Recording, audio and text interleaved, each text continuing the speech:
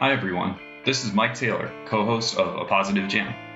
Today Daniel and I are discussing the bonus tracks from the 2016 reissue of the Hold Steady's 2004 debut album, The Hold Steady Almost Killed Me.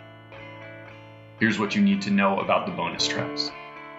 Curves and Nerves is probably the song I have listened to the most times of any Hold Steady song, maybe even any song, period. And Milkcrate Mosh is probably my current number one favorite, so I have a really high opinion of the bonus tracks. In this episode, we talk about the value of the lesser-known songs in a great band's catalog.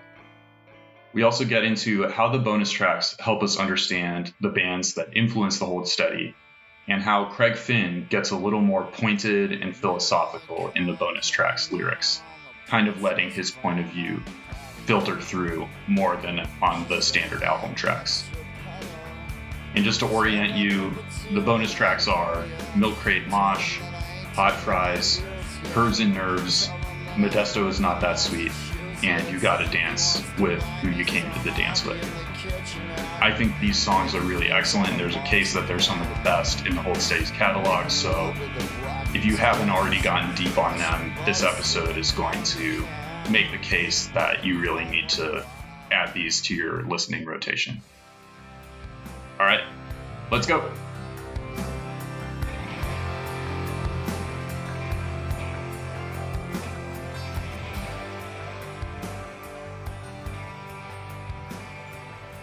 So Mike, we're talking about the bonus tracks for Almost Killed Me. My main take on them is that they're really great songs, and I think there's some differences in how the songwriting approach from what's the tracks that made the album, but certainly some of my favorite songs are these bonus songs. There are like little hints of why you like the band in the beast, because there's something rougher about them, or like somehow a decision was made that they shouldn't be at the forefront of what people first encounter when they encounter the band. And so they have some more rough edges, or the seams are showing a little bit. And I think you could make that argument about a lot of the songs on here. We've talked about that, the way they feel a little more stitched together, or maybe even a little more derivative musically. But yeah, I think they do a really nice job of, as you said, I was thinking of, you're sort of seeing the bones a little bit. You're seeing what makes the Hold Steady, and we can go into it almost track by track. So first up is Milkcrate Mosh. Milkcrate Mosh is clearly not, I think if you read about the Hold Steady, it's not one of the first songs they wrote by any means. I think Knuckles is considered pretty early on in their writing, The Swish or whatever else, but there's something that's gives you a sense of who they are and of how they write. It's a really sharp song, I think. There you've got Gideon, the character from the Hold Steady universe, introduced in the first line with alcohol. You have biblical references, and you have this repetition of nervous cough. Nervous cough, nervous cough, nervous cough, and now we're off. She went down in the that just really gives you an edge and a sense of there's something sharp to what they're doing. And so I thought that was the first big thing that stood out for me for this song. And then the other really noteworthy thing when we're talking about the seams is just the really at the climax when they pull out a Keith Richards riff. Da-na-na. Yeah. Sounds like Brown Sugar, kind of. I forget what. It sounds like every Rolling Stones song. Yeah, I'm not a good enough guitar player, but there's a literal open G, or there's something that Keith Richards did that is just so imitable, but unique to him. It involves like barring the D, G, and B strings, those middle to high strings. And then, so that is like a major triad. You can basically turn that into a minor 7 chord, and you kind of toggle on and off the minor 7 chord. Da-na-na. That's sort of the bones of how it happens. I also have tried to play like him, and it's deceptively not something I can do. I love that climax. And one of the things that I think is interesting about the bonus tracks is that, to my listen, they come across as more philosophical, and there are more sort of life lessons in them. And you get into that Keith Richards riff with the climactic line of the song, which is, when you put it in your mouth, it always gets into your mind. Only to find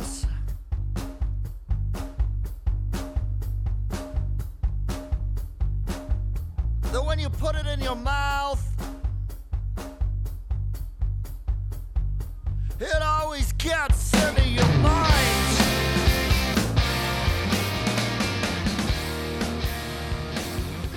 I love that idea that, you know, if you apply it to drugs or you apply it to kissing or something even a little more aggro than kissing, then like it matters like what you ingest. It will always get into your head. It will always become a part of you. And I think that's way more preachy. Preachy is maybe not the right word, but it's way more like making an argument about the way life is. I think there's a little bit more of a removal and an arm's length between the narrator and the characters on the album tracks than there is here. I feel like there's a little bit more of the narrator reacts to what's happening and is like, well, that's where you messed up. You forgot that when you put it in your mouth, it gets into your mind. You can't escape from the consequences of ingesting something or getting close to someone.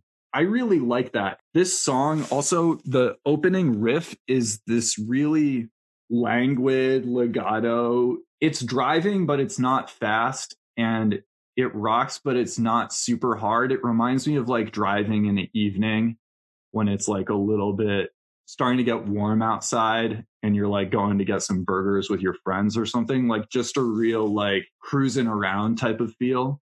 I think that there's like a lot of California elements to the bonus tracks. And I think that the feeling I get listening to that riff is one of like driving along the highway in California. And I think that's really, I think it does show the seams, but I've listened to this song a lot since we started doing the podcast, and I keep coming back to it, and it's becoming one of my favorite songs. And maybe it's like the title of the song, Milkcrate Mosh, sounds kind of dumb or like you're not going to get anything out of it, but I really get moved at that climax, and I really like the approach of it, feeling a little lazy, but it moves forward. There's something really great about that. It's like things are maybe going to fall apart, but right now are just like coasting a little bit. I like what you said. The narrator is a clear character in a way that he shows up. The narrator, in theory, is hanging out with Jesus and his dad backstage in Sketchy Meadow. And I mean, it's not that Craig Finn is very participatory in his music, but the closest we get to the stance he takes on here and a couple of the other tracks is Barford Blues. And there he's kind of laughing. Here he's angrier, and he is really, like you said, a little bit preachy. I don't know if this were actually on the record, it doesn't seem like it would fit.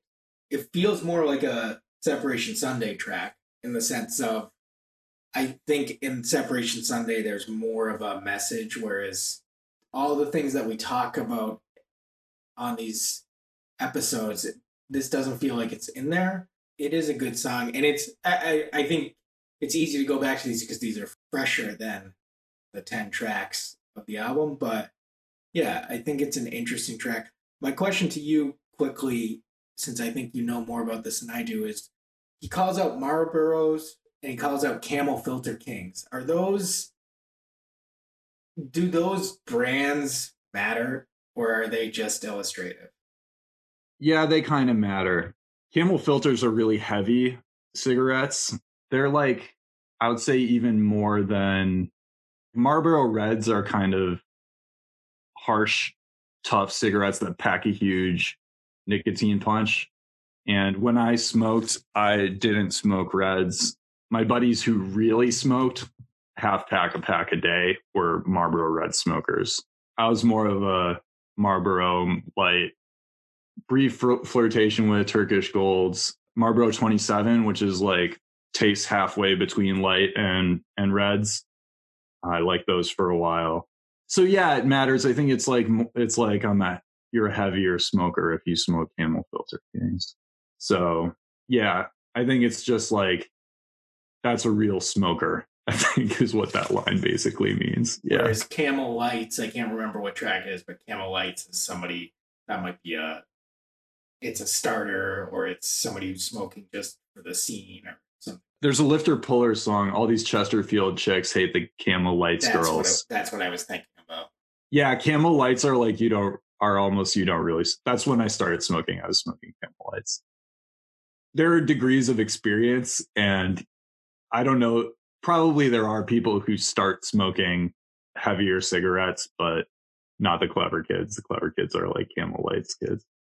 I did want to make a quick argument. I love this song. I think it might belong as an actual track, and I think it either before certain songs or after certain songs would fit, because it kind of is in that it's not as slow. It's not like a slow song that certain songs is, but it has like a transitional element to being a slow song.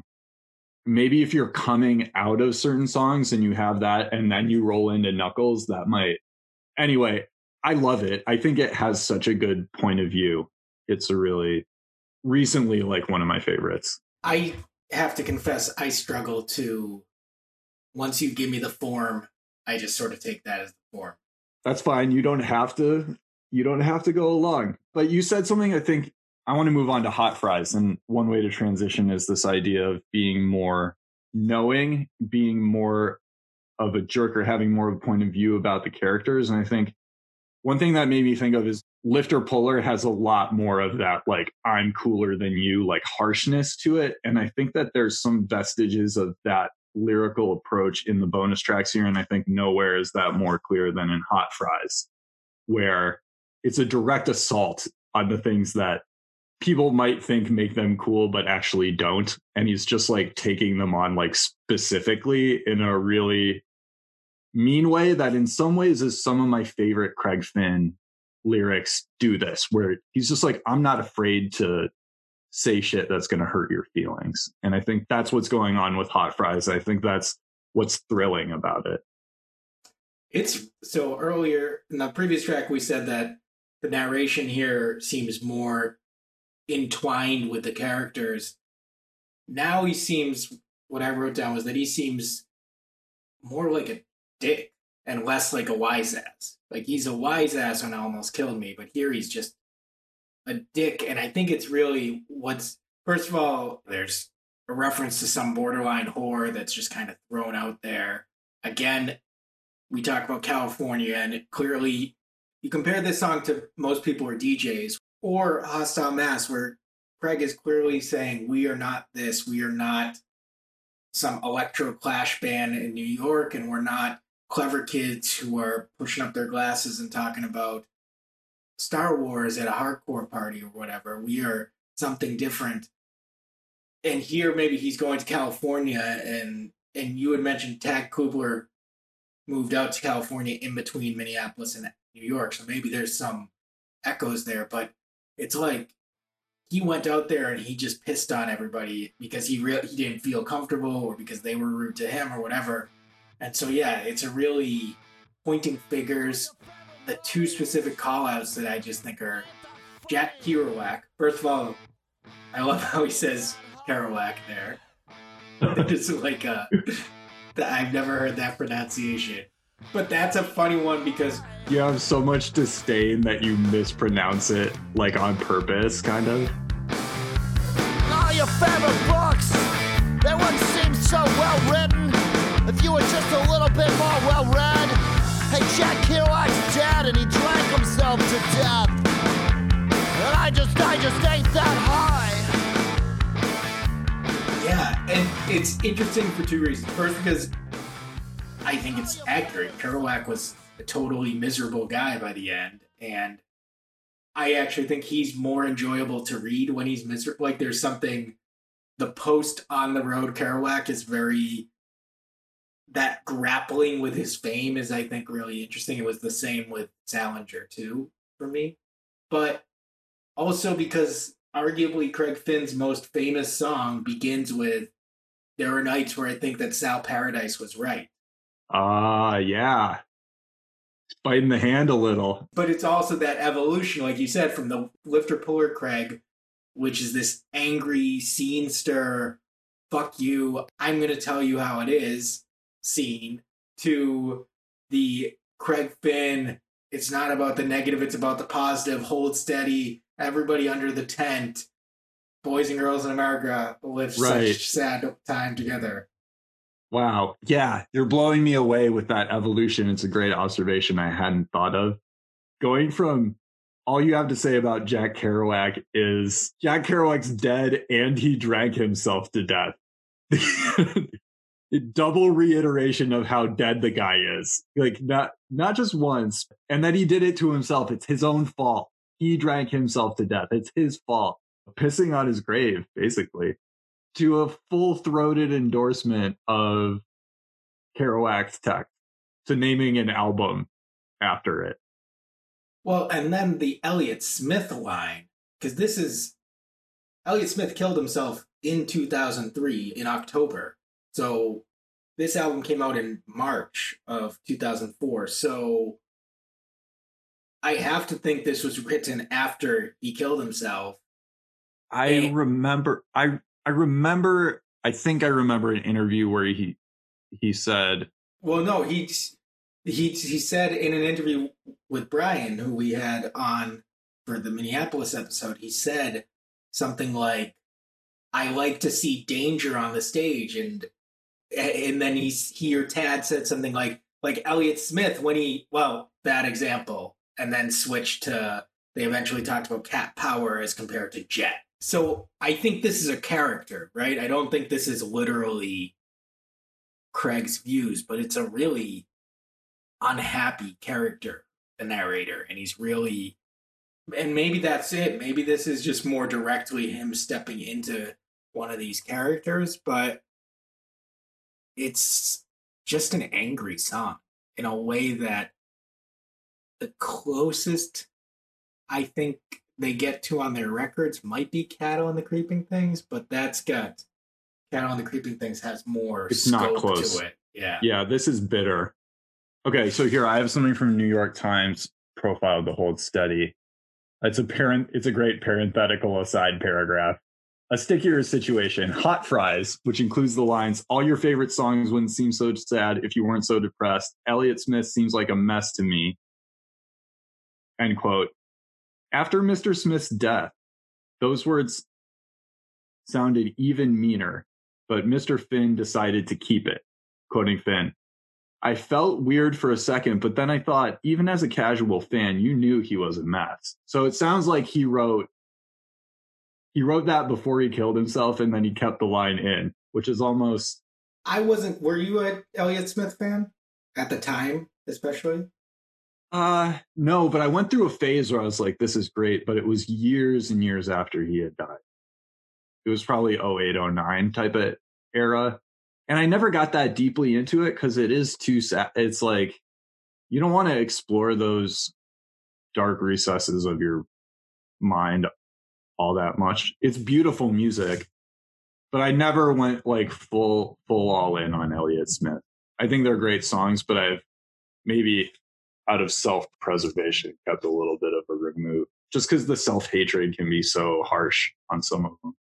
I think I heard Needle in the Hay is on the soundtrack to some movie.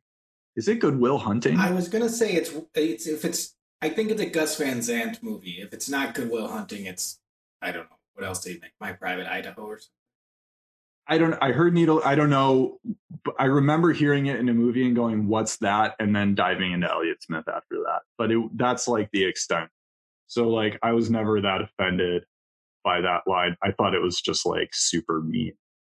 I probably got into him less than you, but I do remember I was on the cusp of getting into music, and I was coming from a more of an emo direction where Elliott Smith was sort of slightly more refined and more thoughtful, even if he was more depressive.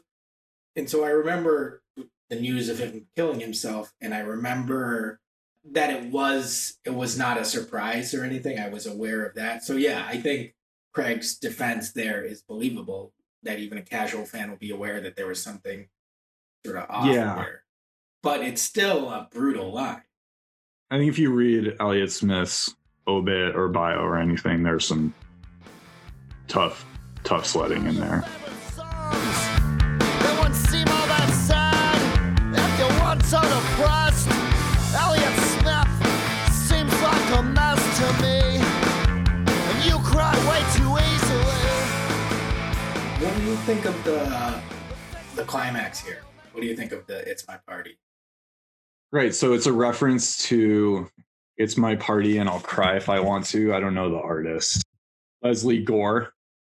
So it's like a one-hit wonder, and it's like a sort of cheesy song.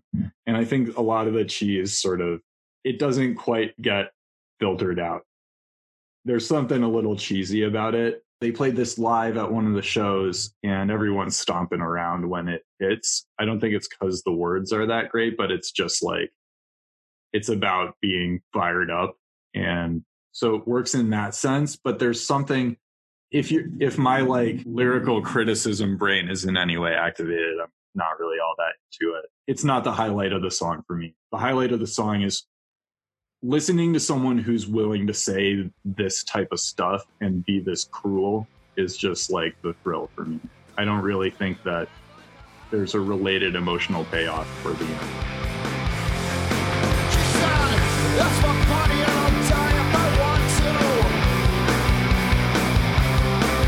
That's my party and I'll die if I want to.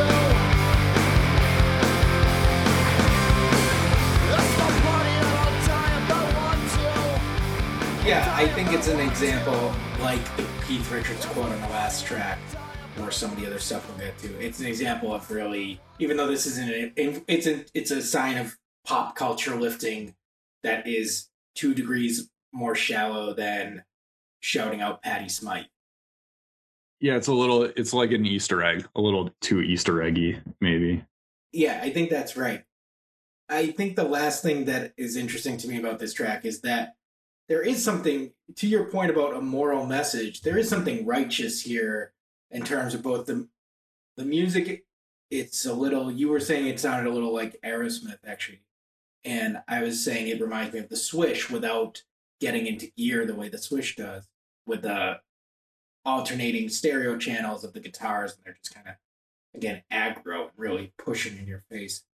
But the message here could argue that this is actually his highest moral ground, because he's really saying, get a hold of yourself, stop, don't give yourself an excuse because you think you're listening to the music that supports you, or you're watching movies that are great, or that the books you're reading. It's like, get a hold of yourself. Don't just keep the things that make you high will make you die. Like, don't, you know what I mean? Like, there's for as rude as he is, you could argue that it's from a positive place.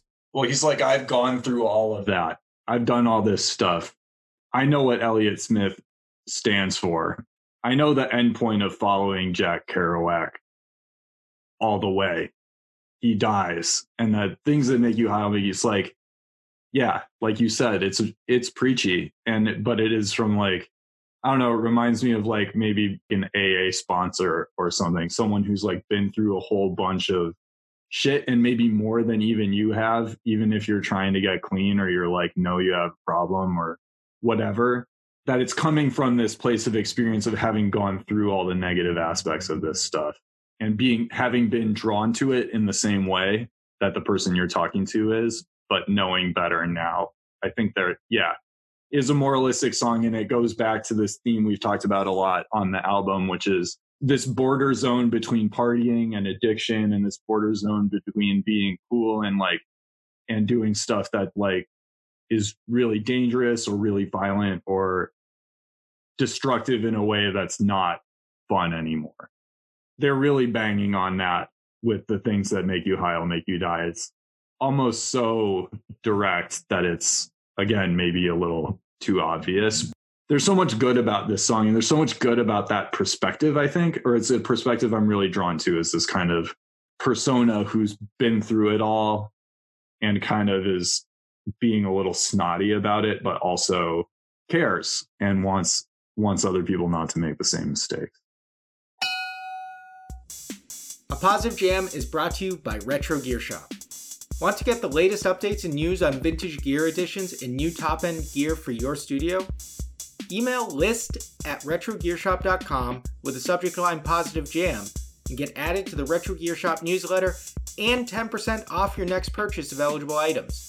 Just email list@retrogearshop.com or go to retrogearshop.com/pages/contact and fill out the form with Positive Jam in the message and get 10% off your next high-end musical gear purchase from Retro Gear Shop. Retro Gear Shop. Should we go to Curves and Nerves? Yeah, let's go to Curves and Nerves, which I think, I don't want to force you to speak again, but I sort of think you have opinions here.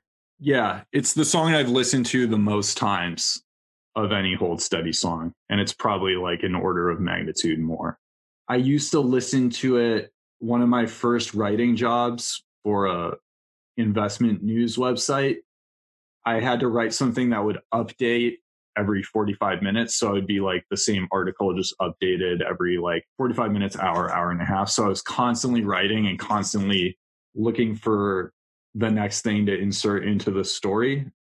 And while I was doing all that, I would play Curves and Nerves on loop on YouTube, like over and over and over again.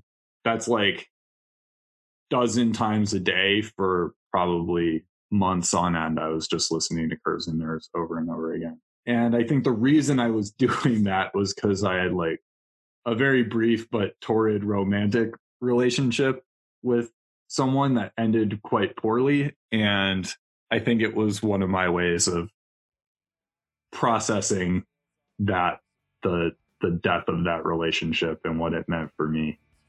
That's my context. But what's great about the song, I think that hook riff that plays throughout the whole thing, that's just those three notes, A, C sharp, and D. I just, that catches me. And the way it echoes and the way that they've doubled Craig's vocal lines so that there's a shouting and a singing version of him delivering a lot of the lines is really powerful. Well, yeah, when the call came in, I was on a Rocky Mountain freedom bench with all the living members of the cityscape skins.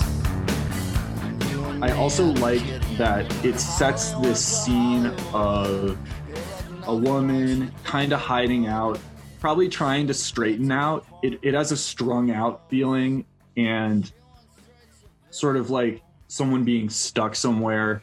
A lot of the lyrical subject matter is about how things have all fallen apart. There's only 3 living members of the cityscape skins, and the singer is one of them, the listener is the other, and then Gideon is the third. So everyone's dead. It just has this great feeling of resignation and finality that I find very appealing. The other thing that's weird about it is it has 3 chords and it goes on a 3-measure loop.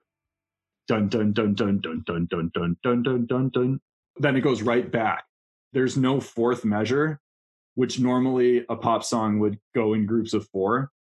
I tried to learn this on guitar, and that's hard. It's hard musically to kind of get into a 3-measure groove like that. It's strange, but I think it does a really cool propulsive thing. It's like the only thing that's sort of, otherwise this song feels very stagnant, except for this like driving thing where you're like jumping to the next loop of the pattern earlier than you should be. And all of that just combines. I think it's musically interesting for that reason. And I think the subject matter just matches what they're going for.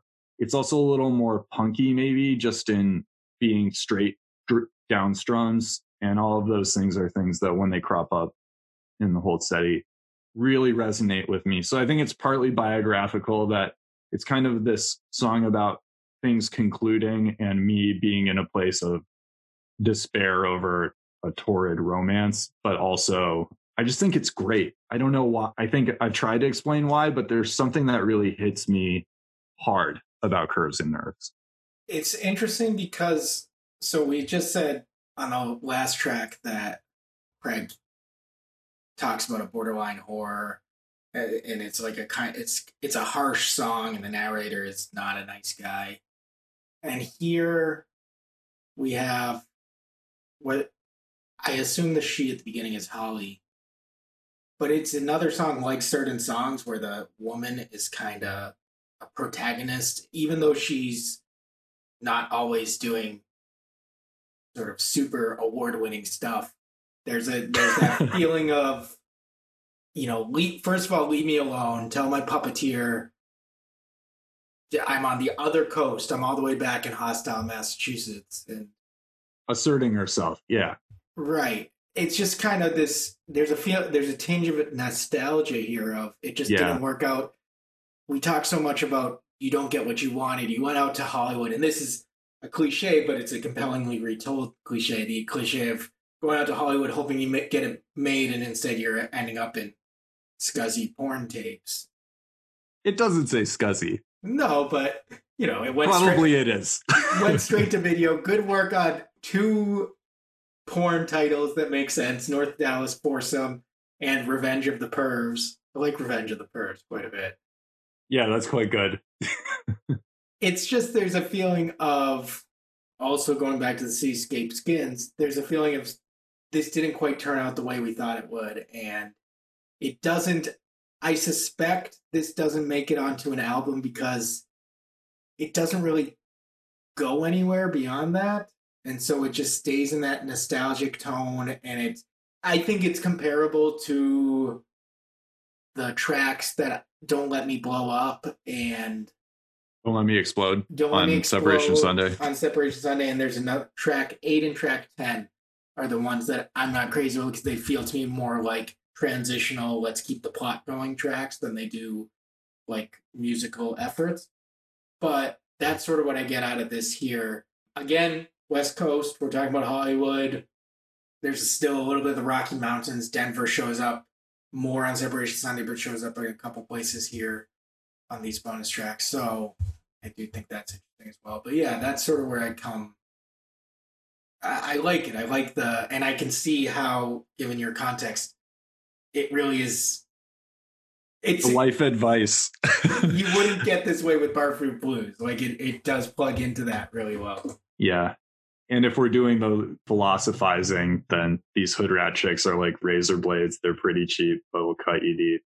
I don't endorse that perspective in general, but if you've just gone through a breakup, then it might be something that can help you as you sort out your emotions a little bit, I would say.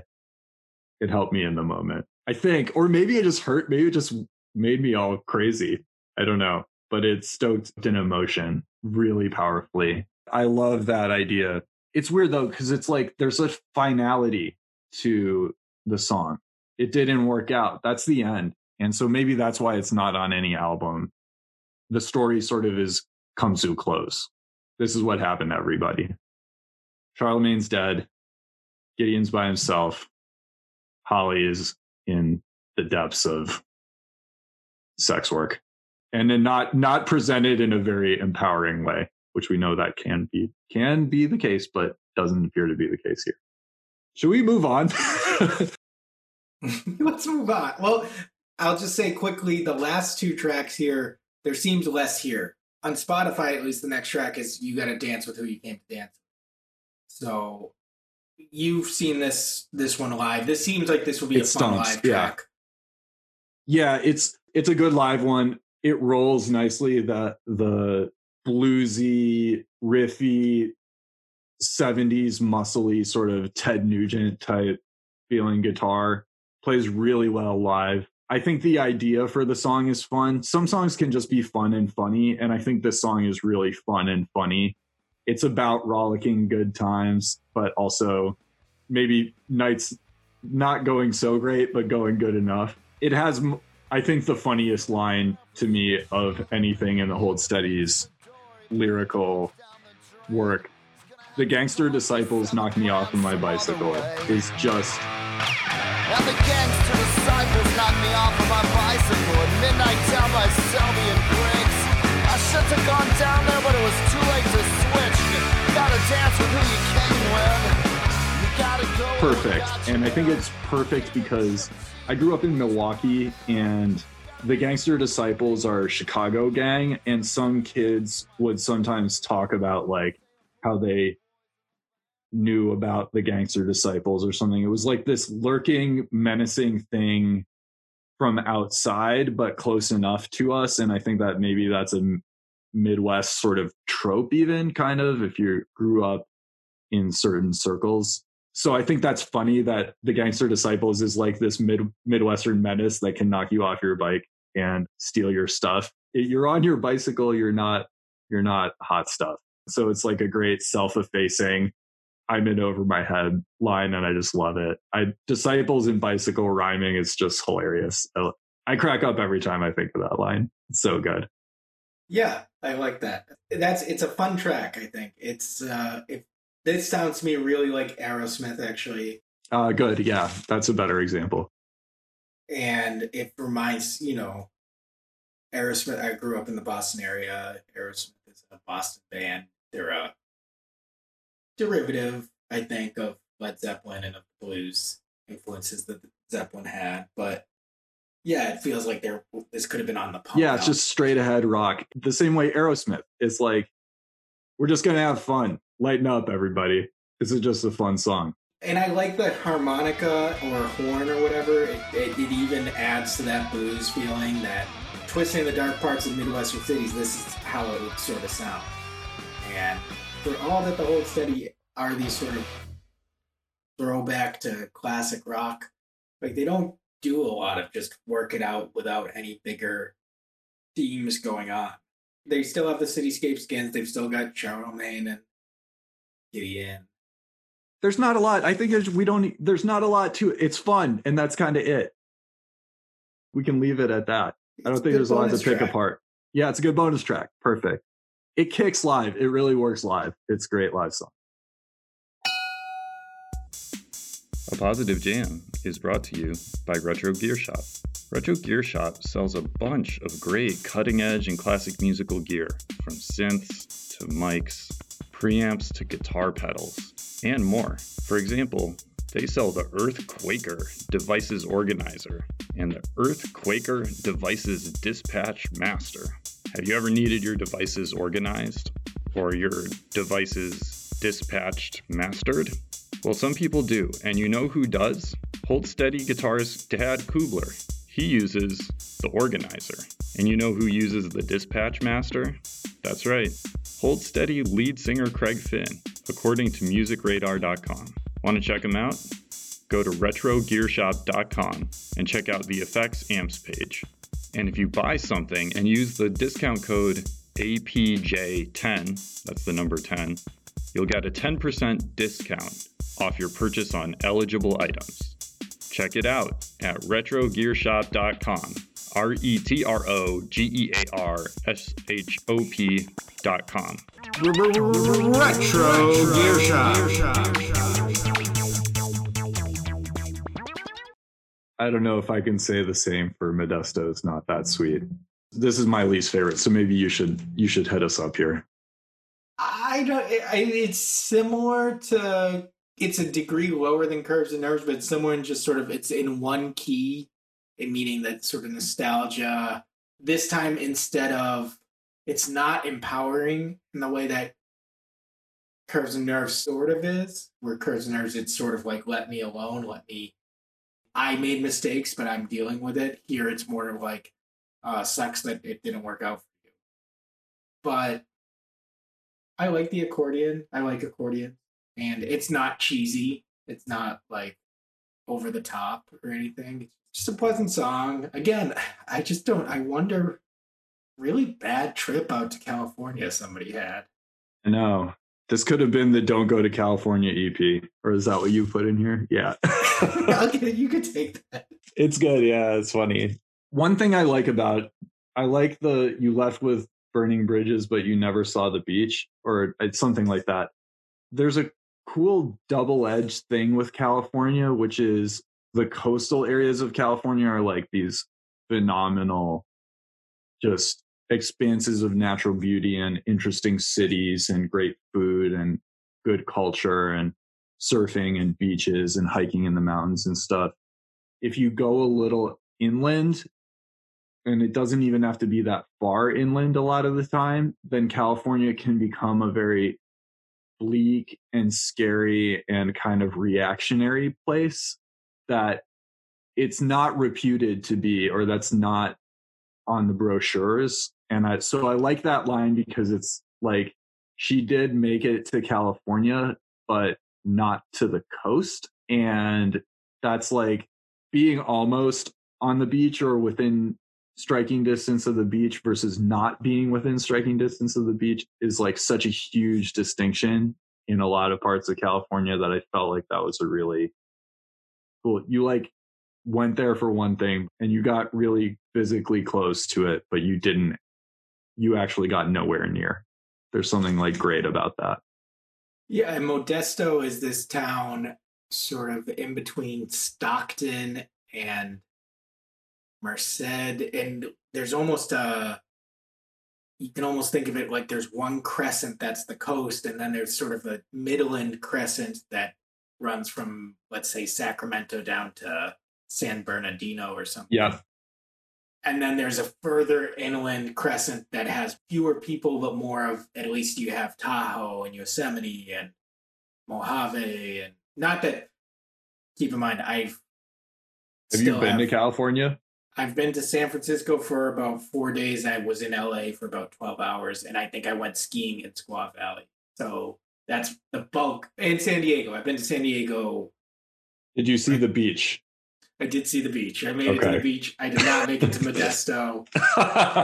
But I think what you're getting at is California is, and maybe it almost would be like the California Dreams EP, but for California Broken Dreams, maybe, because it's this going out. California represents that in our minds as a nation. The keep going west, the far west, the gold rush, the movies, the beaches. Even Almost Killed Me, kids out on the West Coast are taking off their clothes, screwing in the surf, going out to shows, getting high and riding around in GTOs. That's perfect from the perspective of people who like this music. Is like, when I heard that, I was like, what am I doing in DC? I moved to Tacoma, Washington after that. So, which, they don't screw in the surf up Tacoma, but Tacoma's not that sweet. It's not that sweet.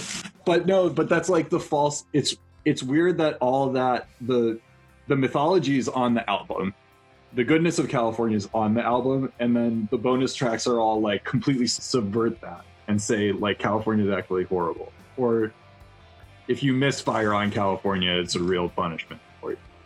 It's that idea of you reached for the brass ring and you ended up in Modesto.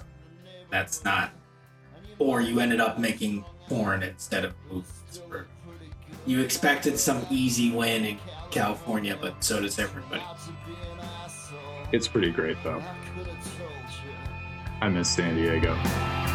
You left with burning bridges, but you never saw the beach. You had stars in your eyes, but Modesto's not that sweet when you only know one guy, and he disappears for days at a time. Great. I thought I was going to say, but you didn't like Modesto. It's not that sweet. It's not your favorite track. I like the message. Well, I don't like anti-California messaging, but I think it's like a very clever thing here. It's a great conceit. No, I don't love this song as much as the other ones. I think I'm higher on these bonus tracks than probably a lot of people are, and listen to them a lot more than a lot of people do. But Modesto is not that sweet. It just doesn't kick me in that ass all that much. And I was talking with my brother about the Replacements, and the Replacements are an important band to Craig Finn, obviously. And I actually think that one of the places, stepping back for a second, I think Curves and Nerves actually has some Replacements DNA in it a little bit. Just the little melodic riff and the like kind of interesting chord progression, the somber theme. I think it reveals to me that like some of these songs that are like beautiful in some sort of more thoughtful way, they don't always resonate with me right away, because if I'm in like a rockin' mood, then I care if it rocks so much more than I care if it has something a little bit interesting or more subtle to say. And I think that might be where Modesto's Not That Sweet kind of falls for me. I'm less willing to just accept a sort of sweet little slow song. It's harder for that to grab me. Maybe it has to do something more. Maybe. So that's just like a way of explaining this through my personal preference, that the other ones have something a little bit more on the rock level that Modesto's Not That Sweet doesn't have. Well, it's sort of, again, closer to that Billy Joel side of thing. Yeah. Which we've discussed. Not your favorite side of the spectrum. Yeah, people just fall somewhere along the spectrum, and I just am a little bit tilted away from it. But you know, I think we've come at this. You need all the pieces to make the band work. But anyway, how do we wrap this up? I think these are great songs. I think that's all I have to say at the end of it, is that these stand on par with almost anything else on the album. So I loved it. I mean, I don't know if I was going to come to that conclusion when we started, but taking it in totality. You don't have to be a completist to get into this, and you will enjoy the tracks as they are, and they will shed more light on this Hold Steady and who they are at the same time. And I think that's what you want out of bonus tracks. Oh, I'm fired up. I love these songs. That's so good. I should just leave it there. That's so good.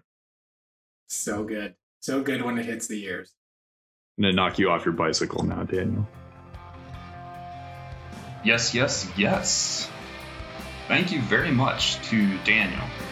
Thanks, of course, by all means, and almost without further ado, to the Hold Steady. All song clips, as usual, are owned by their creators. Next week, we'll be talking with Kyle Undum and Brian Holm, two music critics from Minnesota, to get a sense of what the Hold Steady's music and legacy feels like for people who actually live in Craig Finn's mythical Minneapolis cityscape. If you like this episode, please subscribe to our feed wherever you get podcasts, and give us some of those sweet, sweet stars by rating us on Apple. If you feel like typing, go ahead and throw a review in there. To get in touch, DM us at Shortman Studios on Twitter, or email us at mail@shortmanstudios.com. This has been a Shortman Studios production. I'm Mike Taylor, and this is a Positive Jam.